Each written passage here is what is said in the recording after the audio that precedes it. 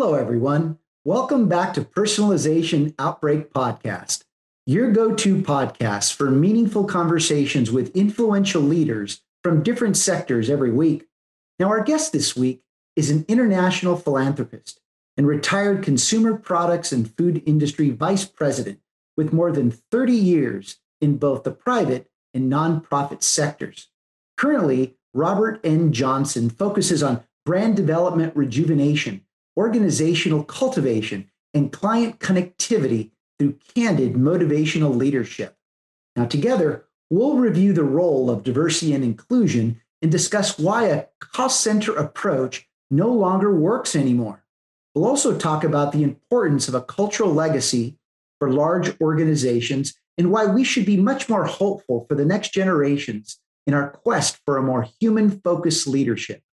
So before we get started, click on the like button below, share it with your colleagues, and subscribe to our YouTube channel and social media at Glenn Yopes so that you can stay in touch with our most recent content about leadership in the age of personalization. Let's get started.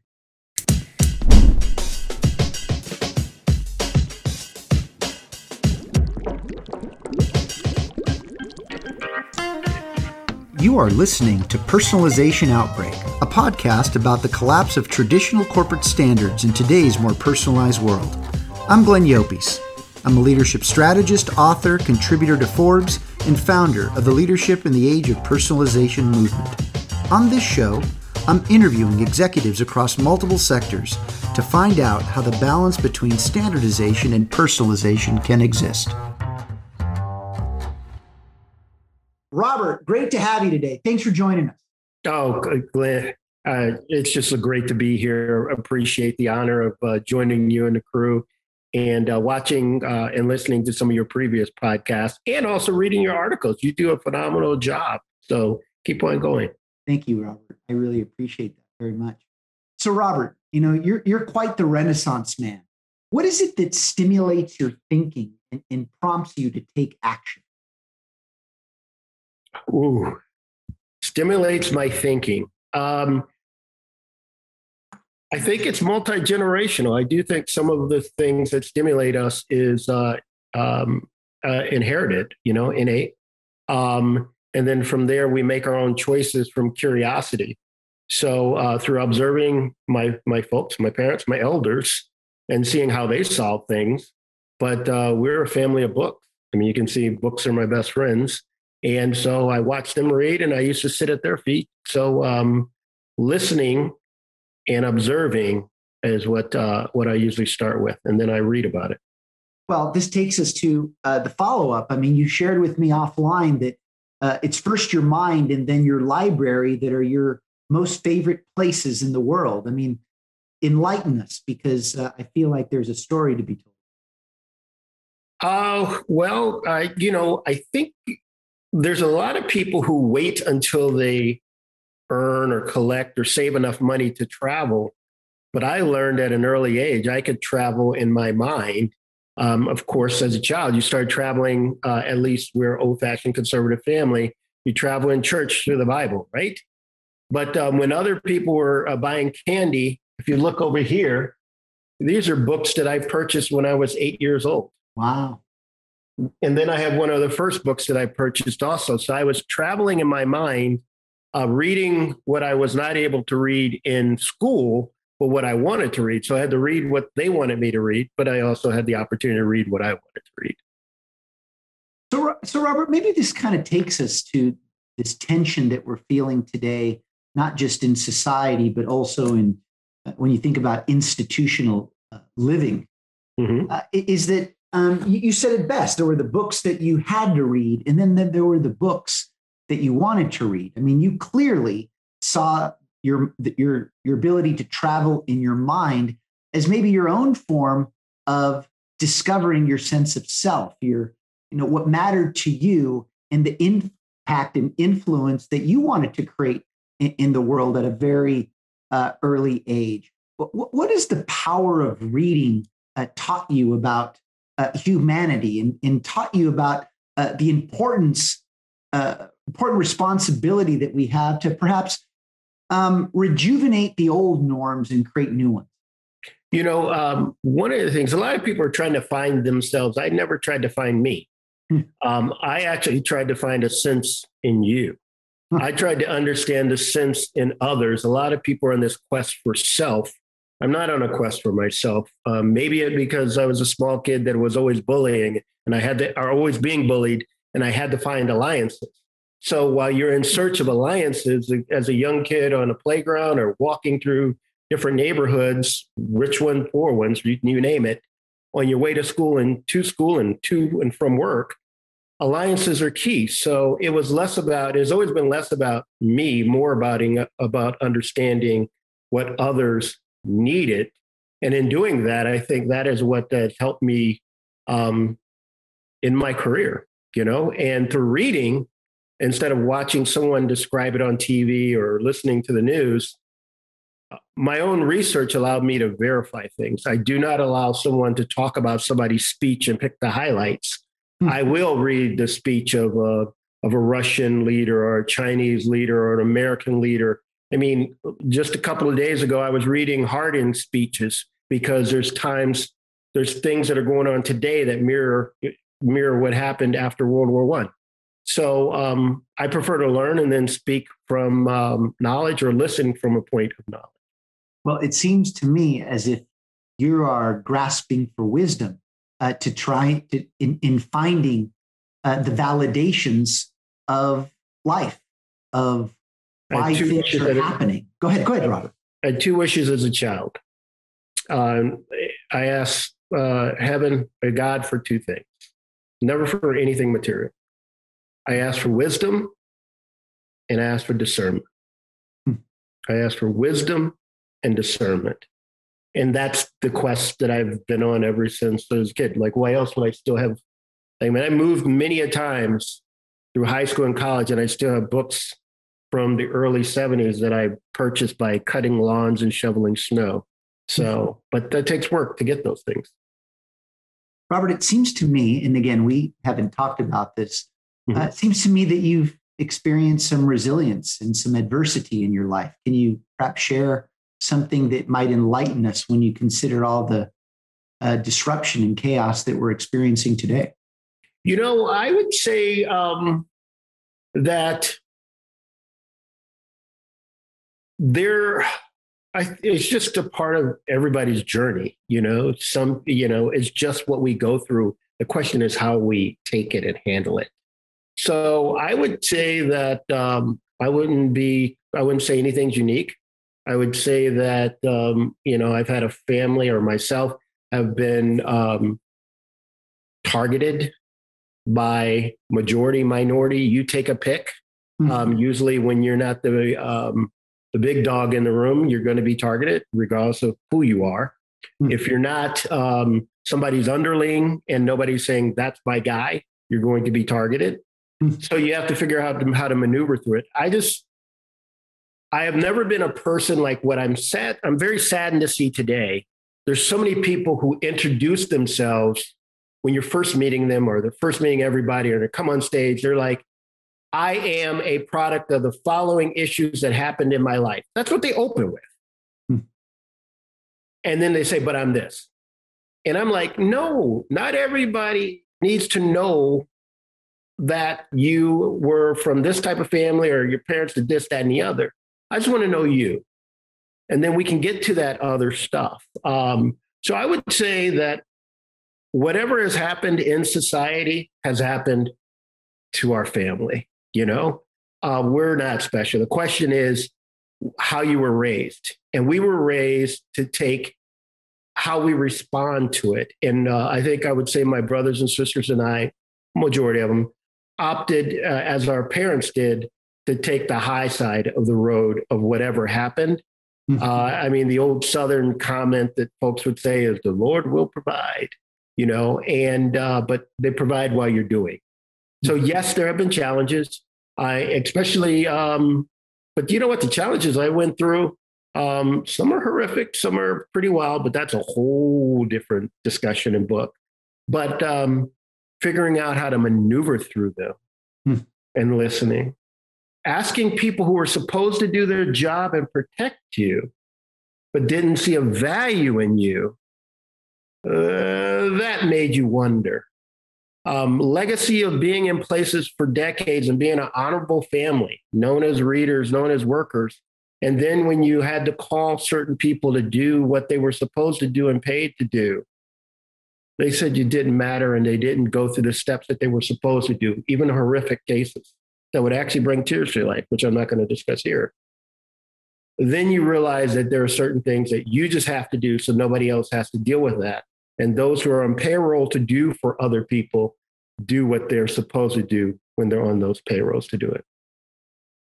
I was going to ask you the following question, but I think you already gave me the answer. But I'd love for you to maybe add a few more points to it. I'm enjoying your thoughts, Robert, as always. So the question was, well, what prepares you to serve as an unfiltered test of reasonableness? I think you're forever learning on how to do that, but I think you have to have quantitative interests and skills too. I think there are a lot of people who think they deal in logic and understand history, but if you don't understand the numbers, it's only a partial story. And then there are people who understand the numbers and don't understand the history. And I think there's a blend of both. I think it is, I believe it relates to the ability to read, do research, but connecting the dots. Mm-hmm. Connecting the dots is huge, but you learn through connecting the dots, watching other people and how they think and solve, but connecting the dots. And that takes a lot of practice. Well, I've always felt that when one is connecting the dots, they're really maximizing the utilization of resources. They're really living with this entrepreneurial spirit in search of what's possible and in their quest to build momentum. How do we find a place and space to build momentum during these uncertain times, Robert? Were there ever any certain times? I asked that question because, every politician gets on and says, "Look, this is the most important election ever." Yeah. And then you got a good number of us going, "Well, didn't you just say that?" And if you keep saying something is the most important ever, and I'm just joking with you, but there's a point in that. I think at a micro level, for a segment of the population anywhere in the world, these are the most tragic and toughest times ever. At a macro level, I think this is the best time to live in humankind. This is the best time in the history of humans walking upright to live at an aggregated level as a male, as a female, especially as a female, as a minority at an aggregated level. Yeah. As someone who speaks a different language in another country, best time at an aggregated level, especially in North America. When it comes to wars at an aggregated level, best time ever. And so I know that there's pain going on out there, but I think the lack of understanding statistics and numbers and believing the facts makes us probably a bit more emotional than we should. So, for example, there's these articles out now talking about a reduction in life expectancy. Well, even during the last election, they were talking about, or the one before, they were talking about, hey, life expectancy for this one certain segment is down. And when you look at it, it's like, what? We're looking at aggregated numbers. Okay, it's down 3 months. It's down 6 months. What the heck does that? Okay, what does that mean? We're still living a whole nother generation or lifetime more than the people 100 years ago. So the thing about the concern I have with us as a country, us as a people, if we don't figure out how to have a level of gratitude and appreciation with what we have attained, not to be totally content and comfortable, then we won't know how to appreciate it, and then we will lose it. And then we'll look back. So Robert, let me twist you back to something you said earlier, is through this question. What did you learn about gratitude while being bullied? In the moment, you don't know it. But upon reflection, you make adjustments. I have helped people who were in accidents, who were bloody, and I was helping, and I ended up getting hit in the head by somebody else that said I shouldn't be helping. And then when I tried to press charges, they were like, no, if you had defended yourself, we would have taken you out. So, you have different situations where you try to do good and you're targeted. There's certain things you can't do then. And when you go through the processes and you learn that the processes aren't fair, but you just got to take the high road, I would say, I don't know if I've ever fully learned, I've always asked for heaven to just like Moses asked God to have somebody speak for him. He had Aaron help him. I've always asked for, some spirit or power to speak through me so that it could be like the synapses, it's beyond my control. I don't know if that helps, but I think when you're going through it, because I've gone through it corporately, I'll give you a corporate example. I remember LPGA. We sponsor the LPGA. I love women's golf, respect them very highly. I went to my first LPGA event. We had a junior person that they were trying to promote, like he was one of the guys and everything like that. And he comes from a golfing background. His parents ran the park services at a major city, and he understood LPGA because he had gone to like 4 or 5 of them beforehand. So there's certain protocols when you're on a course that you know or you don't know. Some of us just don't know them. Yeah. So we come back after an LPGA up in Oregon that we did with a major retailer. Now, just so I'm clear, LPGA, Ladies Professional Golf Association. Thank you very much. Ladies Professional Golf Association. Absolutely. Thank you very much. So anyway, there was a protocol thing I didn't do on a fairway or something like that. Not that I moved anybody's ball or anything like that. So anyway, the next Monday when we're going through the numbers for a team meeting, some of my peers, stock option peers too, they started joking about me saying, yeah, Rob, but they were joking about me trying to embarrass me in front of more leadership and trying to talk down about me in front of the broader group. Now, keep in mind, I was literally the only chocolate guy, Black, Hispanic, you name it, at this level. So anyway, so they're joking about me. And I asked them a question. I said, so who would you expect more from? The guy who had already been to 4 or 5 LPGA events, or the guy that's been to 1? But yet you're saying the junior is wiser than I am, but didn't he have more experiences than I? So the senior person had 1 experience, the other person had close to 5 and had lived it a lifetime. So explain to me what is humorous. But you have to learn how to deliver. And I didn't have to go through all that last part, but I just asked that question and kind of get it. You hope that the people that are bullying you, when you give them a message, sometimes you give it to them subtly, some get it. Sometimes you have to go, so they really get it. Yeah. Those are draining because there are many a times where I have to cowboy up and, and then they have to cower, and being a numbers guy, you just got to take it to them. What's the lesson here, Robert? The lesson is be present. Be present. Listen. I know it takes a lot of energy. Be well read. Figure out where you can be quantitative. One of the things I learned at working at Procter & Gamble, I worked at Kraft and Procter & Gamble, retired from Kraft. But one of the things I learned at Procter & Gamble is be able to solve the so what. And a lot of people talk and they never solve the so what. A lot of people talk and they never solve what's in it for me. They think about themselves, but you're supposed to be thinking about what's in it for them because they're sitting on the other side of the table going, what's in it for me? And that was impactful for me. So my whole life, I've always tried to solve what's in it for the person seated at the table. And that's what I've done for my clients. I ran to the problems when everybody else ran away from them.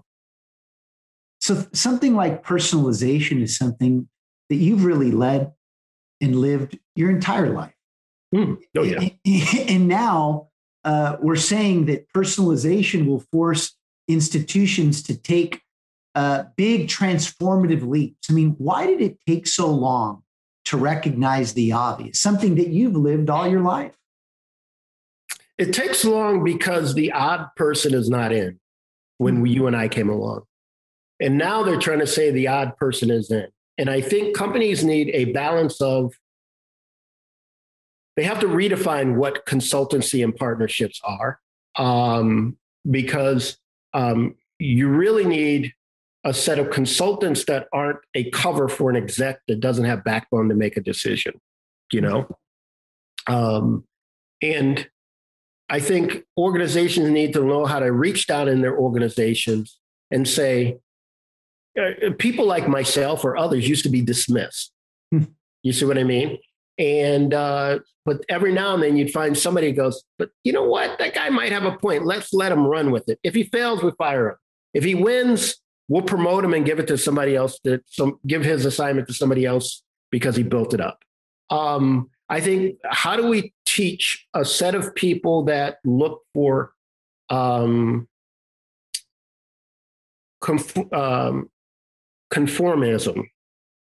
to allow that? Yes, you need a level of standard operating procedures, but sometimes it's okay to deal with that divergent person, especially if they care about the end game of where you're going to. And then you might have an entrepreneur right under your nose.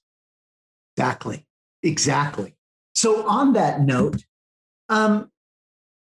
why, or do you think that, I mean, let's talk about something that's a real hot topic now, and it's diversity, equity, and inclusion, Robert. Do you think that this is bringing us together, or is it pushing us further apart? What's your take?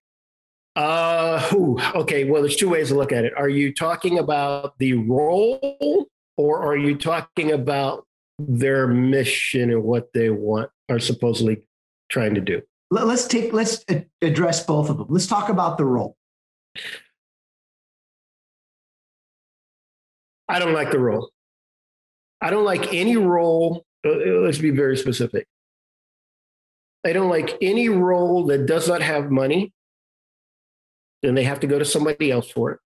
Does not have power, right? A role without money and a role without power where they have to seek it through someone else. And a role that when you go through that role, they go nowhere. So a question I have for you, a question. The minute somebody becomes director of diversity or VP of diversity or C-suite diversity and inclusion person, after that role, where do they go? Are they rotated to a director of finance role? Are they given a plant to run? Are they given a sales territory? Will we move them into customer service? Will they do an IT assignment? I am very concerned about roles like that don't really understand the overall organization. I get that there needs to be somebody with some level of expertise, but I would like to see possibly a rotation of functional leaders where they know they have to go in that role. And if they fail, they get clobbered. And if they succeed, they get rewarded. And you put it on the legacy guy. You may staff them up with some other people, but you need some of the people to have to own it. So I struggle with those roles because they become, and I also struggle with them because though I respect a lot of the people in them, I've seen two things happen in those roles. I've seen highly talented functional people in finance, engineering, you name it, and they're mostly Black, minority, or whatever specialized group. Like they go, somebody at the top goes, we think we need you in this role. But what the person doesn't know is they're hurting the organization too, because they're stepping out because you may have been the only Black or Hispanic in finance that we have. But now you're the diversity person. So you're no longer running the money. You're no longer a functional leader. You're no longer the dean of academics or education. You're over D&I. I get the intentions of it, but the minute you take yourself out of a functioning role where you own the hiring, you own the number, the profit and loss, the operations, the standard operating procedures, we're just going to be back here again. Yeah, I mean, you just validated why a cost center approach to growth just doesn't work. But what you also enlightened me with is that the role itself is empty. In other words, its role is to primarily do what? And again, Track, all debate. track and rack, track and rack, baby, track and rack. Hey, we're not in the quotas, but we're tracking and racking. And you know what? I'm not saying tracking and racking needs to be done, doesn't need to be done, but that could be done by somebody who else is in a functional role. You know what I mean? Exactly. Exactly. In other words, well, I'm with you. And I didn't even know we're going to go here, Robert, but it's clear that we went here. You got me going now. No, I like it. Look, I've always believed that we may talk for another 2 hours. Well, I'm just kidding. Yeah, the role really, the fact that we give it a role is the issue because everyone should be owning this. And unfortunately, we continue to silo functions like this that are about not just the numbers, it's about the system. It's about behavior change. Well, it's about lack of courage too. Yeah, and we got so many people lack of courage. So you have a number of examples. I'll give you an Air Force example from a number of years ago. And I was looking at some data and I read a couple of books on this. Okay, we should have a ton of minority pilots, especially black ones. You know why? Because after World War II or during World War II, we had close to 900 Tuskegee Airmen. All right, so they came through, and I know my numbers pretty well. All right. So that's a lot. Okay. Granted, the majority, there was a lot more, right? Yep. But where did they go afterward? We know a lot of the Air Force went down, but a lot of them could have been flight instructors, everything. Many of them flew in the Korean War. Some of them flew in the Vietnam War. So in the 70s, I'll give you the 70s. And I was just reading a gentleman's book. It's called The Air Force Black Ceiling. And it re-verified some of my information. A really good guy. And in the 70s, we had close to 1,400 minority pilots, mostly black. Oh. You get this new guy in who creates this mentor system. I think they called it the Creech system or something, like it was a general. And you get a guy like that. They had no DNI up until then, right? You get a guy like that who has a lot of power and other people who don't like people like you and I. When they started doing reductions, even though in the time period where the reduction was only supposed to go 4 or 5%, that, about to say a bad word, that 1,400 went down to 500. The over 13,000 number hardly went down any, maybe 12,000. So you had a group of people that were once, well over 10% of the total that dropped to 4%. Now, how the hell does that happen in a 6-year period?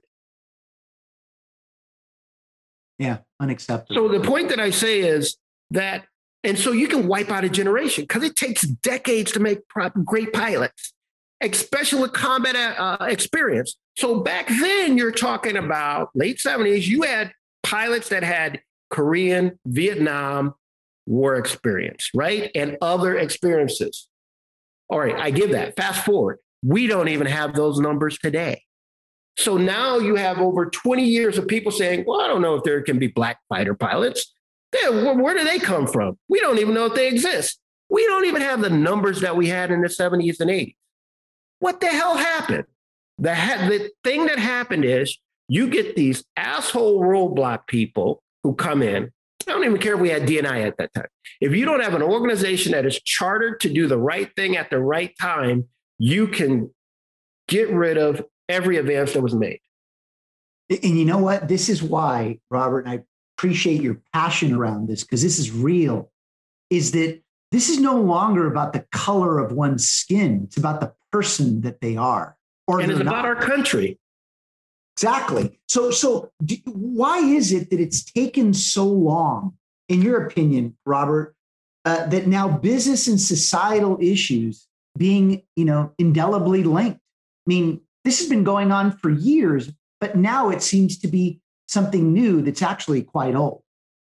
It's new, but quite old. I think that shame on the people who were in these sectors that were quiet while they were bullied, because I call it bullied. And the thing is, think about this. And I say this to anybody who claims, complains about their organization. I go, but what did you do? That's right. If you got over 10 years with an organization and you have no backbone, you're a coward.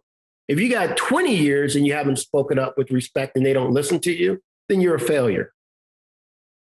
So one, you're a coward, and then you're a failure. And a lot of these people, as they're pointing fingers, I go, they failed. You failed. But I have hope for one. There's a reason why I have hope, but I'm going to say that real quick. But what I wanted to share with that example is a lot of organizations, even it happens with mergers and acquisitions. With a company that I work for, we were chugging along really well on some things. Then we acquired a company that was about 1.5 times our size, or maybe almost 2 times our size in personnel, not in revenue. This was where again, Ron? At Kraft. At Kraft. And then because we wanted to appease them, we opted to put some of their top guys in. And guess what? At that time, they had no sweet C-suite chocolate people or Hispanics. Zilcho. And if they did, I'm talking about discernibly, when you walk into a room, you know that person. None. You know what I mean? They have what I was, I call us people like myself. We were like baby VPs, and we're like, not the real VPs or baby, and so we incorporated them. Great people, but a lot of the processes that we were doing beforehand died because they didn't buy into it. The company culture of the corporate ring, where we used to say, do you even have a company ring? Hey, how many diamonds you got? That was our corporate bling to show how good you are. They killed the culture. So you can lose culture in a couple of years. You can lose values in a couple of years. You bet. But that's why I respect Procter & Gamble and companies like that. That's why I respect the IBM, some of the legacy companies. And I hope these new companies, the tech companies as they're coming up, they find the culture that they want to be. And regardless of a merger and acquisition, they figure out this is what we're going to be. We're not going to let a Yahoo come in and change who we are. That's why I respect Hershey. They had somebody come in from one of the companies we acquired who tried to say, we're going to sell it. But then the Hershey trustees came in and said, we give a lot to charity. We do a lot of good things for people. And then Mondelez tried to make a merger with this company too. And they're like, another company, Unilever. They're like, what's your culture? What's your thing? I mean, we get all this money flipping and everything. And I made money off of these things, but I care about the country. I care about the culture. I care about the companies. And I think the challenge is the best organizations know how to hold on to who they are, regardless of who they bring in. And they're able to value the people that they have and not hide behind the shareholder thing. I mean, that's just a cowardly thing. So, Robert, let me ask you this. Let's close with this. What are you hopeful for? Because you are going to bring it up. What are you hopeful for? You know what I'm hopeful for? I'm hopeful for everybody that was born after 1980. Do you know why I'm hopeful for them? Because there are things that our country has promised to do relating to life, liberty, and the pursuit of happiness and fairness for all. And that post-1980 child has a relationship with their parents that we didn't have. And I'm proud of them. Our parents were top-down management, but this generation's parents, post-80s kids, they're like, my kid's going to be my friend. So what do you want to do? Well, my parents weren't like that. You know what I mean? They're like, well, what do you want to eat? Well, because they made their kids a friend, their kids are challenged in the way our generation never did. True. I have people in my generation that come to me and give me stories about things that they noticed when they were coming up, the Black women that helped them, I have a friend who, LGBTQ, who said, these Black ladies took me in, watched over me, or this and the other. They didn't share that with their parents. How do we change things if the Caucasians don't know that there are people that look like you and I that take the time out to help their child? Well, according to the media, we're always asking for things. But how can that be? There's 500,000 Black nurses out there. Who do ever writes about the Black nurses and doctors? You know what I mean? So what I love about these kids are their parents taught them an ideal that the parents didn't actually live up to. They talked about it, or their parents' didn't live up to. And the kids are like, hey, mom, dad, You said these ideals about everybody being equal, everybody being treated fair. My friend loves who they love. Why should I care? My friend is Chinese, Vietnamese, Black, Cuban, Jamaican, Tanzanian.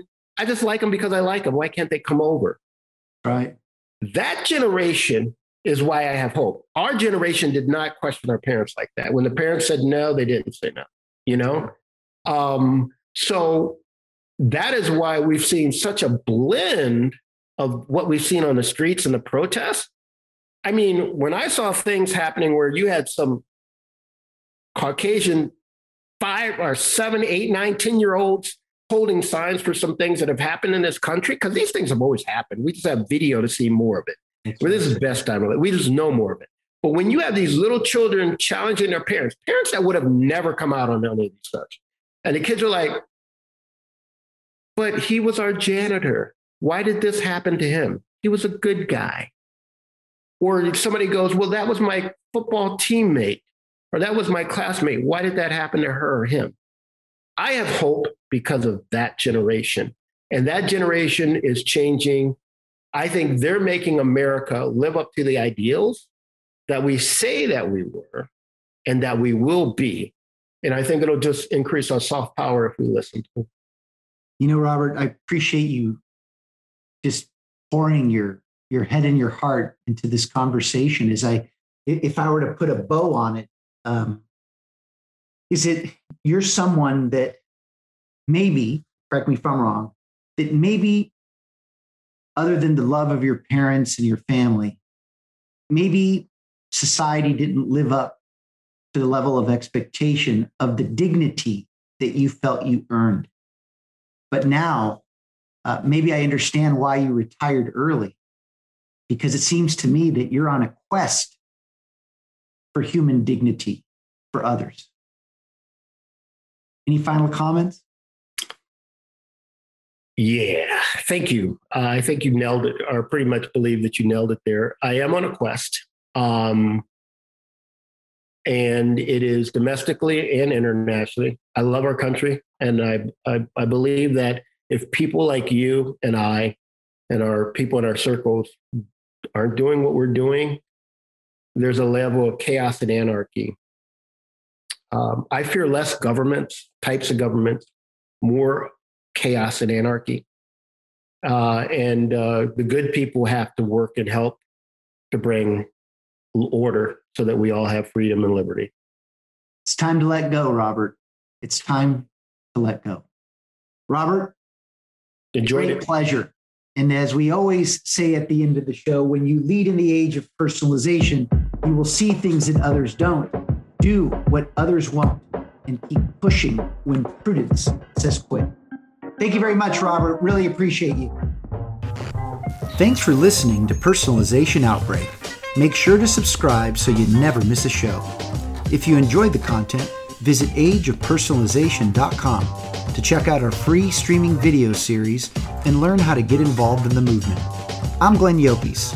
I wish you a good day, and remember, without strategy, change is merely substitution, not evolution.